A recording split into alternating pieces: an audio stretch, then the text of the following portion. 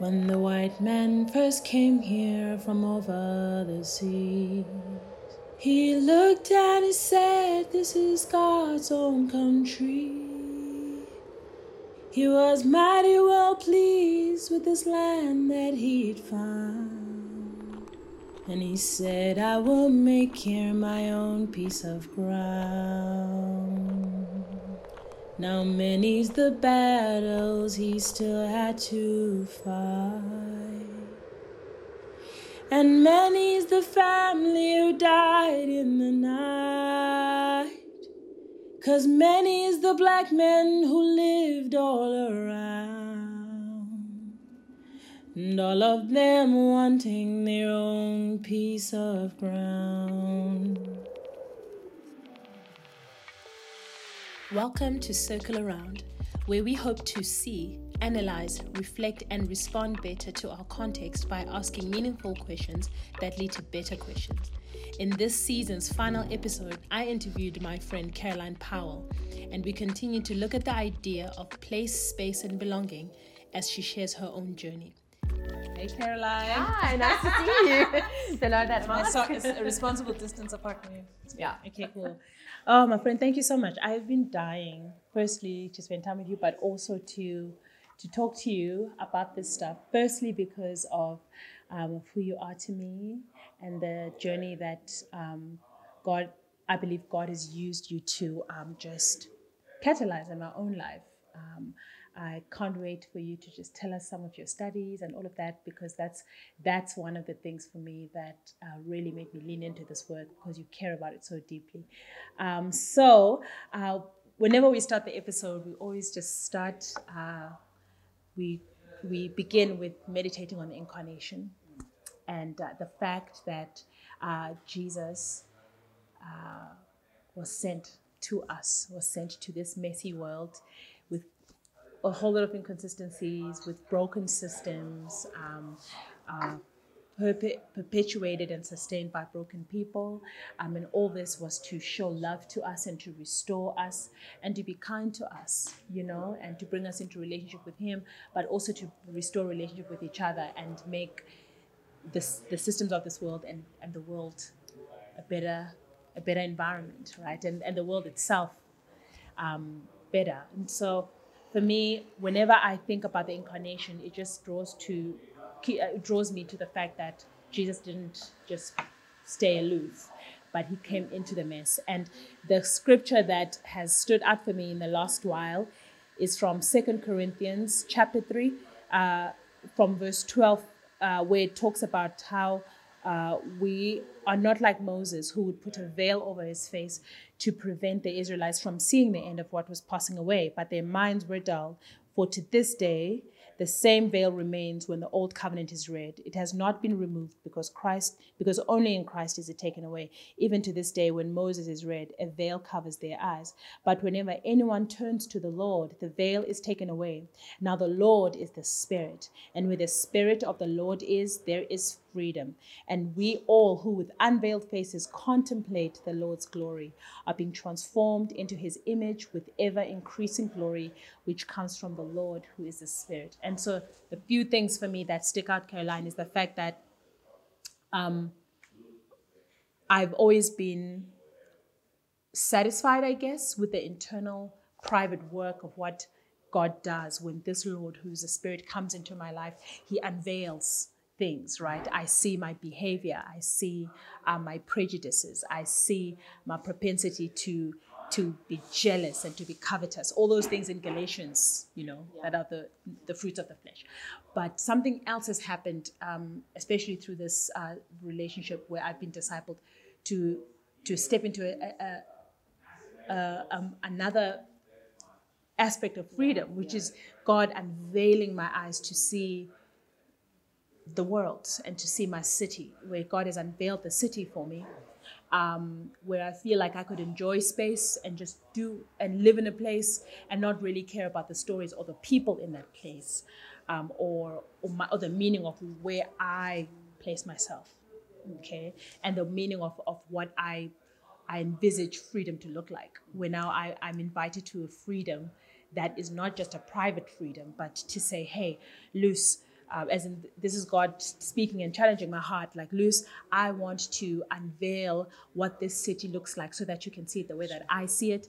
I want to invite you to participate in a freedom that is bigger than just what's happening in your heart. What's happening in your heart is great. What happens in individuals' hearts is great. But if it doesn't translate to participating in the liberation that is not comfortable, it's all around us. It's in it's spaces, it's places, it's people that are displaced from their homes, or just this idea of what, people, communities that we are divorced from, or we don't place ourselves in under-resourced communities, how spatial planning actually speaks right into how we envisage the thriving or the not thriving of other people. And it's been a scary journey, right? And so, but now God doesn't want me to be veiled from that. He wants me to see it, because I believe He's inviting us to participate in that aspect of freedom. So I would love it. I mean, just segueing into your story, because I want people to hear from you. I'd love it if you could introduce yourself, and then just tell us also what you're passionate about. And then obviously we'll talk a little bit about what that unveiling has meant for you. Sure. Thank you. You're Wow. I feel like I could listen to you for I could hours. listen to you forever. I love how you describe it as these layers of unveiling. I just love that description of it, because I think you've given me new language to, just even with that scripture now, to how I've often described my own life and history. So to answer your question, I was born in 1976 in South Africa. So I always say born in a storm, and such a crucial year in our country's history. And that was the year that I came to earth. So in terms of, how we are all image bearers of God, that was my entrance into this world. It was Cape Town, 1976. I was born into a white family. We are British descent family, so third generation British. So we come with a colonial history, and how my ancestors moved to this part of the world with all the open doors for them that was happening during colonialism at the time. And then the story of my life follows from 1976 through the 80s, and then my high school years. I started out high school at a whites-only high school, and in 1989, and finished in 1993. I think those are the dates. Wow. 5 years. But through the CODESA years, through the full negotiation of freedom, and everything being so uncertain, and some of the most violent years of apartheid, where the system was kicking back, fighting against the freedom that was coming. And so that was the backdrop to my growing up, and also my growing up as a Christian as well. And then I turned 18, and 2 months later voted in the first free and fair elections of South Africa in 1994. And so, but I grew up in a bubble, in a whites-only bubble, that was slowly changing through my high school years, but it was still very much a bubble. I grew up in Camps Bay in Cape Town, which is also behind the mountains, so not exposed to a lot of what was happening in the city. I then chose to study at Stellenbosch University, which was another bubble. And then I chose to go and live in the UK after studying. And so I was away from South Africa after those first few years of the new South Africa. So I left with a sense of the rainbow still very much on my heart, still very much a part of my identity, excited to be a South African, no longer ashamed, all of those things, but then lived in another country, back in that space of really not interrogating what it meant to be British and South African, another bubble, and then returned from that time to realize I was coming back to a country that I had never really lived in, with my history, with my body, with my faith, and I had to work out all of those things. And so those different bubbles, as I came back into that as a person in my late 20s, I had to then choose this multi-layered unveiling or not. And so to go into that unveiling as a faithful part of my faith journey is what brought me to some of the stuff that we talk about now. And that's been a 20-year journey of unveiling, and it is endless. Yeah. Well, I guess it's coming up for 20 years now from when I came back from those quite separated spaces. There was always consciousness growing in me because I was always interested in the world, but never quite as much as returning to South Africa and realizing that this was home, but it also, I couldn't really genuinely call it home if I wasn't going to allow this unveiling and this relearning to happen. But I think we'll talk about more of that in a moment. But yeah, that's me. Yeah, I love what you say about, these different aspects of who you are, making it hard for you to really call South Africa home, because you can't really call home a place that you've never really chosen to live in, right?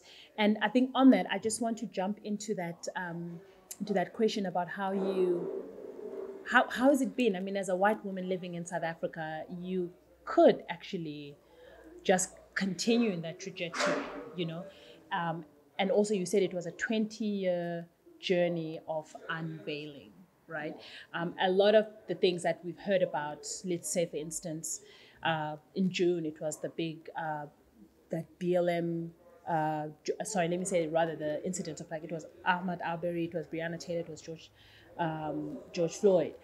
And there was that global uproar about it, right? And I think it made a whole lot of people shift in a big way. And people are asking a lot of questions. A lot of white people, even in South Africa, are trying to, have some who have not been on the allyship journey of trying to understand the fuller question of the history and the legacies that are still here. Some people actually began their journeys, right? And they've been remarkable conversations. But then I've noticed that, like, for instance, with this story with Brackenfell, that in 2020, that there's a high school that was planning or had planned a whites-only matric ball in 2020, right? I think it really broke my heart. I don't know whether it's some kind of form of racial trauma, PTSD in me, but I just shut down. But at the same time, I felt the urging from the spirit that I should just still watch, because there's something very telling there, Caroline, to say that these things are not things that are happening in the past. They're silently brewing and they're quietly continuing. And I want to know now, what has your journey been in terms of that decision to continually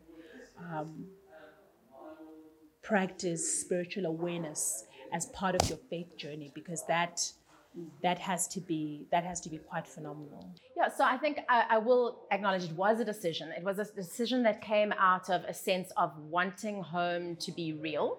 I suppose that you touched on that, of being like, I want this to really be my home, not to be a visitor in my home. And the only way I can do that is if I move my body. So if I break out of the bubbles. And so I did make a few quite deeply intentional decisions about where I went to church. I shifted in my career, and I changed where I was living in the city and who I was living with. And that did happen over a fairly short period of time. But they were decisions that they would give. They presented themselves to me because the journey that came from before was this decision to not want to stay as isolated as I was, both in my physical presence in the city as well as in my knowledge of what it means to be in the world as a person of faith in South Africa in the time that I was living in. So you speak about these incidents of racial injustice that happen, but they are the things that are on the surface. They are the things that often become the symptom. They're the symptom bearers of what's happening in a thing. And so it's living with this knowledge that the systems and the environment that's causing racial injustice, our history to be very present with us all the time. So actually not being able to call apartheid history anymore, not being able to call colonialism history, because we have to admit and acknowledge that we live in a current state of colonialized apartheid because of how our cities are. No one can deny it. We live with this pain and this dissonance of it. And so we either follow that pain and go into it and try and understand it and see our place in it as part of our faith lives, as part and parcel of who we are as people of faith in the city, or we go, no, we can't, it's too hard. And then we continue to live in the bubble, and with growing discomfort, and often as white South Africans with guilt or defensiveness when somebody suggests we live differently. We come back with a bunch of questions as to, well, how can I, and so, yeah, so for me, that the decisions to allow your life to shift and to move, I think they have to happen physically and geographically, and with where we live our lives, with our bodies and our relationships, as well as just reading the right books and hoping to get some more knowledge about the system. Yeah.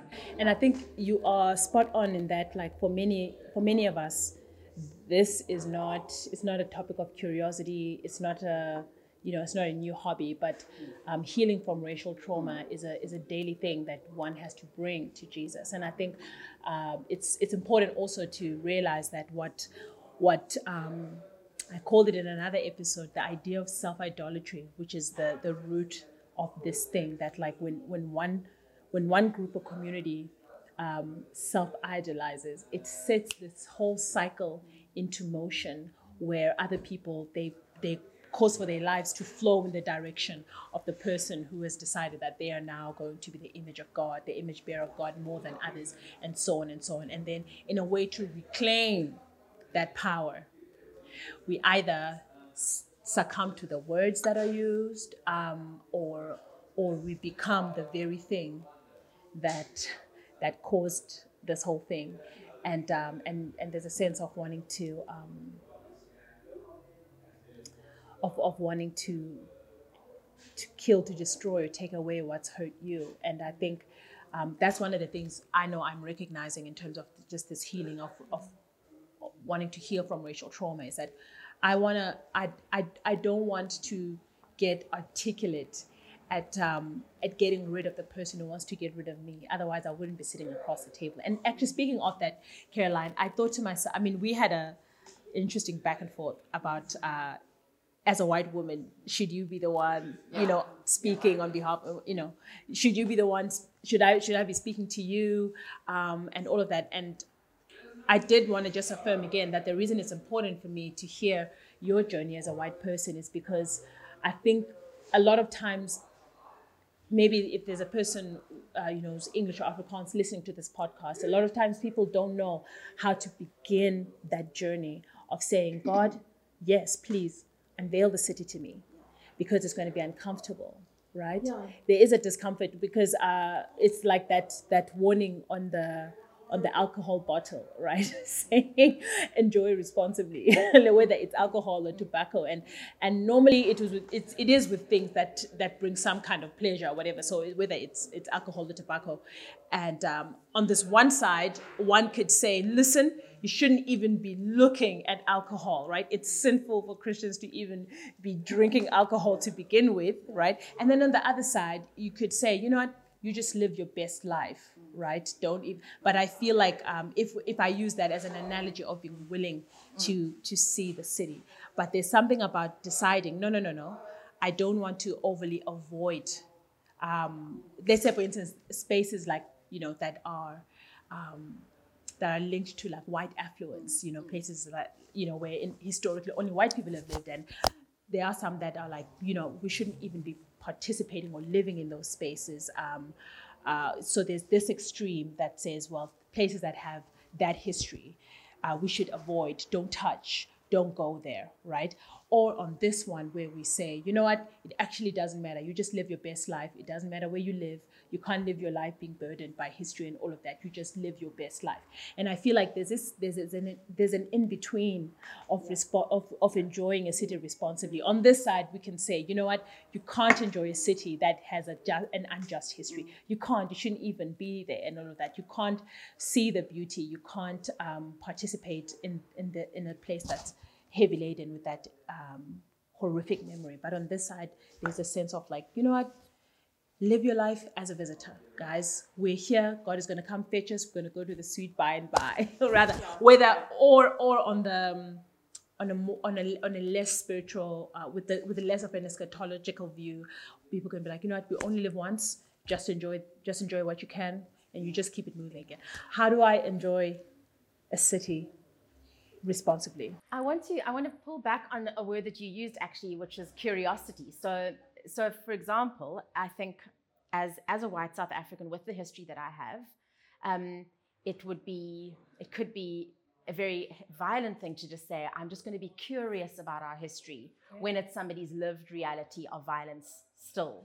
But I think that we have a faith that is based in curiosity. I think that there's mysteries to our faith. There's mysteries to God and to the Word of God, where we are and as human beings, we're created to be inherently curious. So I think we do need to nurture. I think that South Africans with histories of violence and who come from an inherited space of unjust privilege need to be curious about the spaces that they occupy and that they move through. But I think it needs to be a curiosity with a courage, because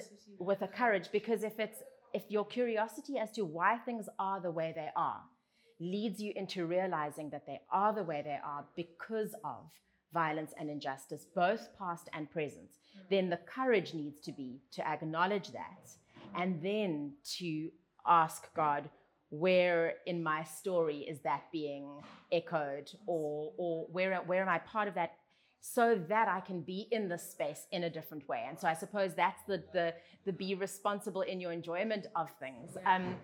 So an example would be, I remember going to, as I've kind of started this spatial journey of trying to live differently and move through the city in a more curious way. I went to visit a friend in a place I'd never been before, in a block of flats in Sea Point.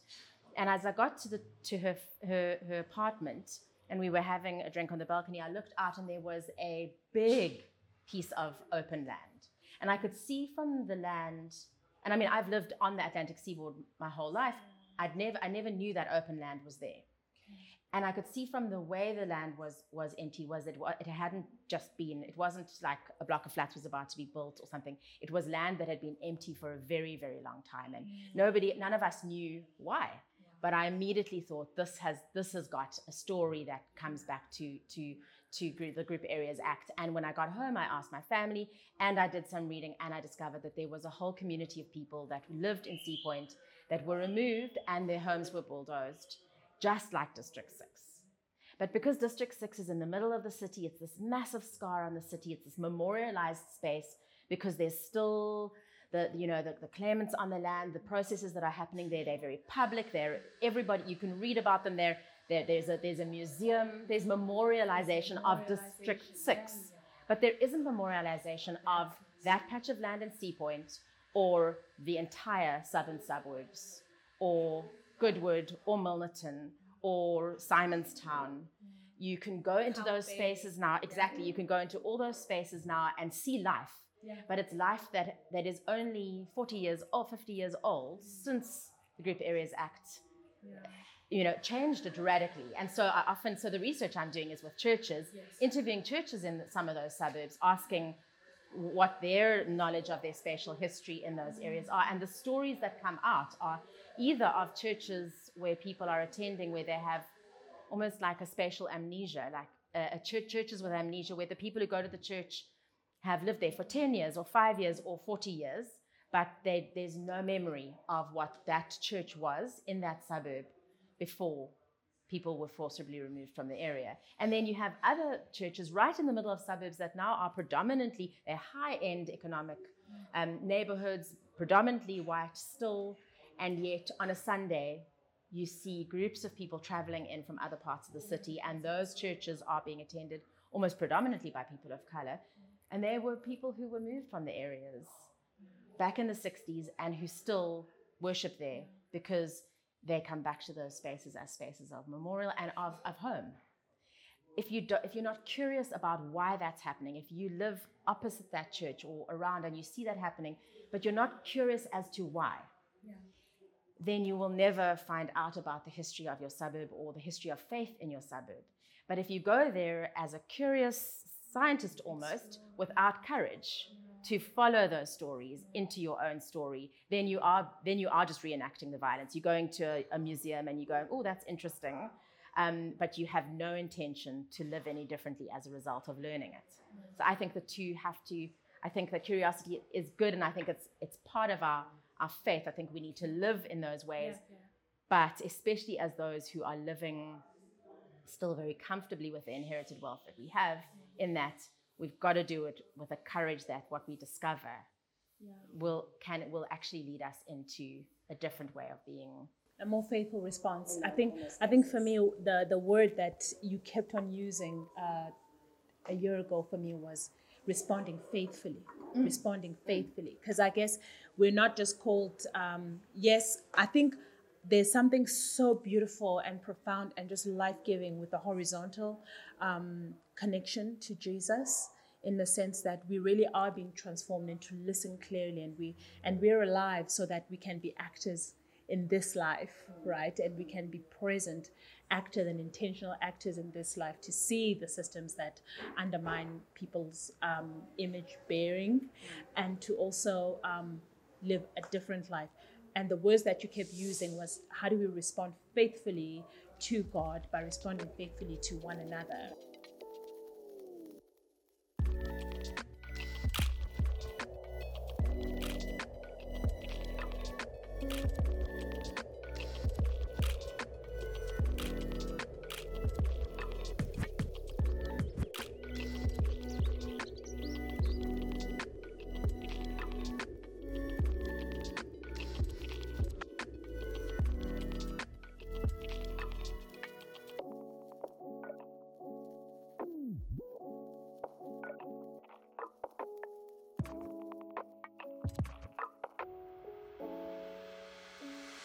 You took us on this mobile classroom. I will never forget that.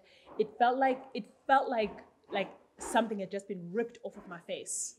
But I realized that was still the most gentle thing that God could have ever done for me. With, right opposite Kirstenbosch, right? You took us to where Protea Village was, and you told us about how there's been that battle for reclaiming that land. Could you please just go back to that story a little bit for me? And then, because I want to, I just want to just go back to the idea that, like, being spatially aware, being aware of people's stories, it helps us to live a more honest faith, isn't it? But it feels like you walk with a limp almost, and you something wounds you. Something wounds me because I'm aware of my participation in this blind engagement of space, right? And but it just creates such an honesty and a humility and a brokenness. Can you just go back to that time that we had? Yeah, again, that's just another part of our city that is so often just accepted. We have Kirstenbosch Gardens, they're private. I love to go there. So many of my family's memories of doing, special gatherings together are in this private garden that you pay to go into, and you're surrounded by, absolutely incomparable beauty right there in the shadow of the mountain. And the way the story and the history of Kirstenbosch is told is also quite curated, and it's not told along the lines of how that land got to be claimed, how Bishop's Court came to be Bishop's Court. I remember often when I would drive towards Kirstenbosch, there's a little corner store in the middle of this. It seems very unlikely space. It's a wooded area, and then a very high-end affluent suburb, and then there's your typical corner store that has been in most neighborhoods around Cape Town, since for the last 100 years. And I always thought to myself how out of place it seemed. Yes. But then would continue driving and go to Kirstenbosch and enjoy a day there, and then discovering that Kirstenbosch was and Bishop's Court in that area was a large community of people called Protea Village that were forcibly removed and that was bulldozed in the 1960s, and that it has been an ongoing land claim that's been happening since democratic freedom came to South Africa. It's that going of I was curious about something that stood out as different in the area, and then over time I discovered the story, and then of course have discovered the story of how the land claim went, how the neighborhood responded to that, the conflict that happened over the land, everything from the position of the little Anglican church that's right there in the heart of it, and how that church positions itself as a church that is in solidarity with the land claimants. And so following the story of that church, that has both people who are removed from the area and people who live in Bishop's Court now, who worship together, but who have said, we want to be a church in solidarity with the land claim, as well as the relationship with the Ratepayers Association in the area, with property developers, with people who were opposing the return of the land to the original owners. That's a story that then, when you discover all of that, how you then get to, as you've said, enjoy responsibly the beauty of the area, how you then use your own relatively ease of access to the place, because you have money, you can go to the gardens, I can go to the gardens, I can walk in the area without being suspected in the way that there are people, there's just so much that happens in that space that I have easy access to. How then do I enjoy that with people who have not been able to enjoy it before, as well as be a person and a citizen and a ratepayer who support the change of environments around us. And so for example, that area that is now a beautiful wooded area is going to get developed. And so how do the people in the area support the development of that is going to require somewhat of a degreening of the area, but the trees grew in the place of people's homes. Sure. And so what does environmental justice look like alongside land justice and spatial justice? And so for me, it's about, I think, allowing the story to be multi-layered, but exactly, in all different levels. And that's Kirstenbosch, right? And that's what's happening there, and that's an area I live close by. But if you remember the mobile classroom that we do, where we take people on these faith journeys through the city in one day, where we look at all these different stories of the city and spatial histories and presence, we started that whole journey at, again, District 6, which we mentioned earlier in our conversation as somewhat of a memorialized space in the city.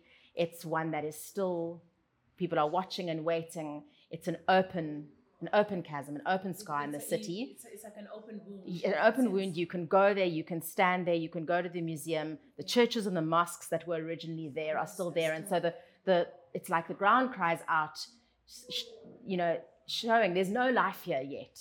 There was life, there was community, there was neighborhood. It was destroyed and it's waiting. And so that's a memorialized space in the city. For me, Kirstenbosch hadn't been, except for that one little corner store. For me, Claremont and Harfield Village, and as I've said, all those other suburbs that I mentioned, they're not memorial spaces. And so when we go back and we start our journey at District 6, what does that mean for us? Are we always just waiting for somebody to name it as a memorial and hold on to that history and tell it to us? Or are we willing to live in the other parts of the city with that curiosity that I spoke about before, absolutely, to uncover what's happening so that we can embrace a better future, so that we can embrace what it's going to look like for the land claimants to build their community there again, and not oppose it because a few trees are going to get cut down or something like that. How to live consciously in that story as a person who wants to live and have my children living into the future in a liberated and a free way. And Caroline, I remember that when we went with the class, I think just before, my friend and I, we decided to meet. We were taking a walk in Zonneblom, just opposite CPUT, and then there was this wall right in that big, massive parking lot across from the campus. Then there was a wall where I believe there had been a memorial a few days before that, where different families that had been forcibly removed from District 6 went there and wrote their stories. Like, there were like tons of papers on the wall where Mr. Abrams, this Abrams family, family of 5, we lived in such and such a street.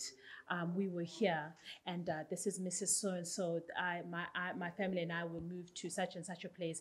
We were here, and it was so jarring for me. But it was both an important homecoming moment for me, because I felt like now I have I've seen this. I'm seeing the city because you're seeing the stories all plastered on this memorial wall right now. And I believe the District 6 Museum had been part of creating that time of remembrance for the community that had been there. And it was a very important moment for Lisa and I to stand there. And as a Xhosa woman, I'm also a visitor to that story, right? And I'm reading another community, the Cape Coloured community. There's a story there, right, that I lean into. And obviously when you look on the landscape, like you said, it's an urban fracture. We even walked on the land. I remember with my friends, we stood on a part where it looked like it had been like the base of a house. And that was quite a hectic thing. And then recently I went to visit there, and the wall was empty. Everything was erased. And I wept. I called my friend, I called Lisa, and I said, Lisa, they've taken the stories away. They've taken the story, and I didn't know what to do. I was so devastated by that. And because I think for me, it comes down to this question of what's at stake, when we don't lean into these stories of these places. We're like, what's at stake? I mean, I remember you even told us, guys, when you hear that there are spatial planning things in your neighborhood, you have to go, right? Because my final question to you is, how now do we live? But go back, I think. But I think, so it's interesting because that memorial was removed, and you experienced that, and you were sad over that. But if you now try and find out why, because cities are changing all the time, and changing cities and changing landscapes are not inherently bad. Throughout time, they've changed, and new things have happened, and I think we need to embrace new things often. So if you discover why those were removed, you may discover that there's a new thing being planned by those very people. You don't know. Or it could have been removed violently. If that corner store gets taken down in Kirstenbosch, do I then no longer have something to remind me of, or to spark my imagination about what was before? Or, for example, I mean, if you think about Wynberg, there were forced removals in Wynberg, but now Wynberg is what's called an arrival city. There's so many people who travel from other countries to come and live in Cape Town, and it's a space where people land and find place in a city to live. So they don't have a historical claim to the area. But if Wynberg changes in 20 years' time and pushes people who find Wynberg as a place to land and start making home in the city, if that gets gentrified and those people are moved out, this recent history of Wynberg gets erased. So these things are moving the whole time, and so it keeps moving, and it's not inherently bad, except if something is erased. So then go, and if something was there, finding out why it's no longer there is part of that curious and courageous journey, I would say. Or, in Woodstock, where we are meeting now, I remember parking in a parking lot and getting out of my car to go to a music event or something. And as I stood on the ground, there were mosaic tiles. And I realized I was standing in somebody's home, or what would have been somebody's home. But yet now that parking lot doesn't exist anymore. It's been built on. So now that reminder has been built over.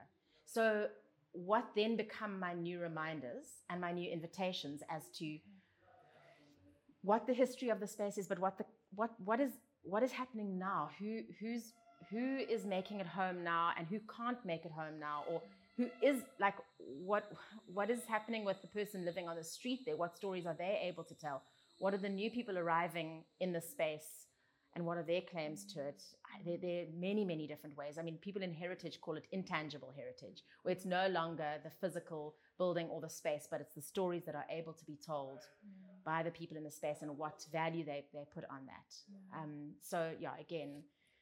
And that for me, if I can use that to kind of bridge into something that I'm very, very passionate about, is how we then read scripture.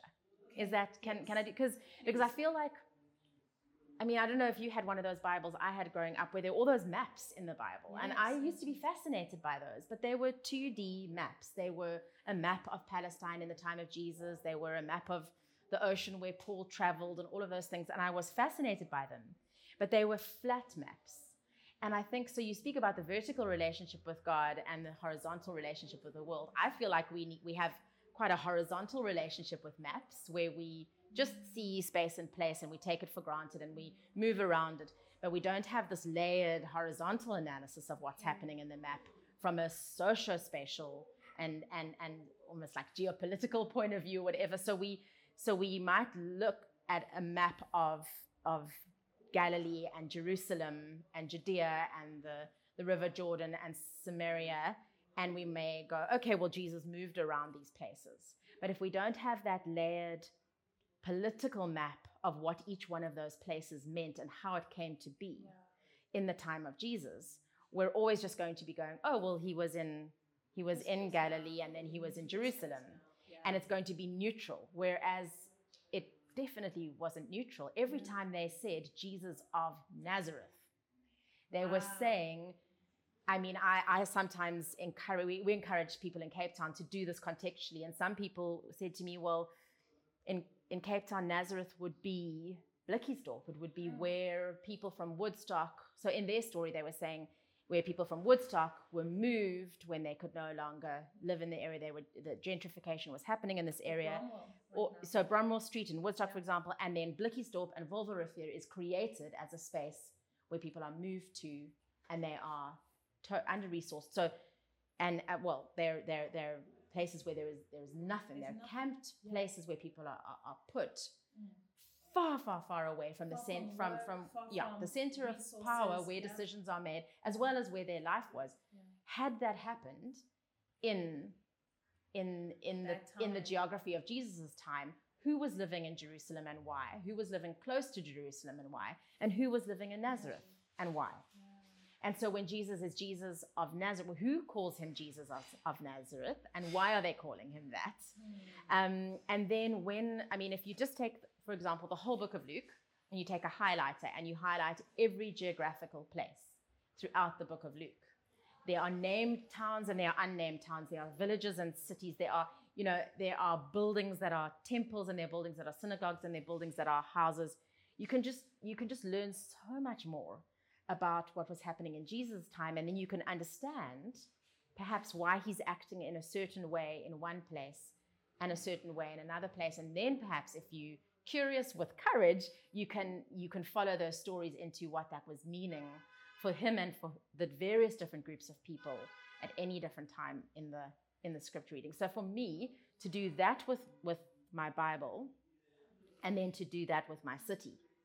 So if I were to sit with a map of Palestine in the time of Jesus, a map of Cape Town during apartheid and apartheid spatial planning, a map of Cape Town now and who lives where and why, and then the text, and I read Jesus in the boat with the disciples and they cross the water and they go to Gennesaret and they get out the boat. And then I read up what's happening in Gennesaret, and they meet the man who is named as possessed, living in the graves. And then I read up a little bit of history, and I discover the entire region of Gennesaret had been decimated by the Roman army, had been had decades of violent occupation, murders and rapes happening in the area, and so a graveyard in Gennesaret meant something, and this man was living in this graveyard. And then when he gets asked, what is your name? He says Legion, and Legion is the Roman legion, which is the Roman armies. And so he's literally saying, I am demonized, I'm possessed by an army, but it's not just a neutral army of spirits that, like, you could start to explore that there was huge amount of empire violence that had happened in that place that this man is now living with. You speak about the post-traumatic. So no one's denying, a spiritual manifestation of things in a person, and the ability of Christ to the miracle of setting someone free from that. You don't deny that at all, but you have a much deeper curiosity about it. If you read it with that spatial reading and that of the Bible, and then if you can, again, I'm going on about this, but have the courage to then say, well, what does that mean for us now here? How are we living with, the possession of generations of violence? And what is Christ, you coming back to your opening introduction about freedom? It is for freedom that we are set free, or for, then freedom becomes way more than just one person being set free from a life of sin. You then can start to explore what individual, family-sized, community-sized, and then citywide and countrywide liberation and freedom looks like in Christ. Absolutely. And what a beautiful, thank you so much. That was so beautiful. And I love that you brought it back to actually how it starts with how we read the text and how we read the city, right? Because that's what we want to do. We want to be faithful readers of the text and our context in order to respond to how now do we live, how now do we respond here. Caroline, I'm just so thankful that you could sit and break this down for us. We are right now in Woodstock, where there's a bustle and there's a hustle. I love Woodstock because it feels like there's something old with something new. And again, there's a story of gentrification and communities that are there. And that's why I wanted to talk to you here, because this for me also is a constant ongoing journey of unveiling and wanting to respond faithfully to Jesus. And I'm just so thankful. And I just wanted to maybe land the conversation here to say, perhaps you could just also leave us with the sense of how we participate in that collective healing. I love the fact that God doesn't just come to heal us as individuals, but you're talking about a sense of collective healing, that God is not wanting to privately make us okay, but he wants to love on us and heal us together and help us to be administrators of this beautiful covenant of healing, right? Yeah. So there's so many layers. I think often we do skip straight into, like, we've got to do something, and action always has to be part of this cycle of we live, we see, we name, we analyze, we theologize, we dream about a different world, and then we can't just stop there. We've got to act into that new way. But sometimes acting is going into the story and realizing, almost like the medical world will say, first do no harm. Yeah. So realizing how we do harm, how we live in our neighborhoods, and who we other in our neighborhoods. So what does it mean to look at those who we perceive as being unsafe in our or threatening in our neighborhoods? Yeah. What does it look like to not call the cops on a person who is homeless, because you know that they will have their belongings removed from them, and they will go. So what does it look like to respond to the homeless person in my street in a first do no harm way? What does it mean to not despise the person who goes through my refuse, yeah, as being this person who's making mess, but actually being like, I'm going to make sure there's no glass broken in my dustbin. There's if there's clothing that I want to throw away, it's not actually next to unmentionable things, but actually to package it so that's not justice. That's first doing no harm. So, or whether it means to how do I relate to the person who is not a South African citizen and is attempting to start a life here, like what does it look like to first do no harm? But there can be roots of justice based in that. And then for me, it's how do I live compassionately? Like, how do I follow in the footsteps of Jesus, understanding that Jesus was not neutral, that Jesus was not geographically neutral, that Jesus always knew where he was, why he was there, and what was going on because of where they were. Yeah. And so taking that newly found knowledge that I might have about my body in a space, and then trying to be wise like Jesus is. And so then realizing that we can't. I think often in justice thinking, we despise mercy and charity. But no, we have to be merciful and we have to be charitable. We have to, because there's, so then it's working about how, like, what does generosity look like? And then in our generosity with one another, understanding what spaces we occupy in our world, can we hopefully have the seeds of relationship that could bring about interdependence and not just damaging top-down giving. And then you follow the story of mercy into the injustice that has caused the mercy, the need for the charity in the first place. And so then you start to understand the systems, the decisions. And so then it's about, I would say, always think in your life, where do you have influence and who's making the decisions about the places where you have influence. So do you need to find out who's running your church and who's making decisions about how your church buildings are used. And if the people who are making the decisions about how the church buildings are used haven't engaged with a theology of space and place, then how could you help them do that? Or could you join the team that looks after the buildings and help infuse some of the thinking around how much we spend to fix the garden or the roof? I'm talking about a well-resourced church building, or whether we start this building project or not, or how much money we raise to get this new property or whatever. Do you shy away from being in those spaces because that's not your thing? Or do you start to get passionate about what it could look like to have sacred church spaces that are publicly available for the shalom of the city? And if you're excited about that, then maybe you need to get involved in a place where decisions are made, because the people who up to this point have been making the decisions haven't had a spatial imagination, haven't had a theological imagination for that, and are maybe not curious or courageous, or would be if you just came in and brought in and asked some curious questions about it, like, oh, why are we okay with our building only being used on a Wednesday night and a Sunday morning?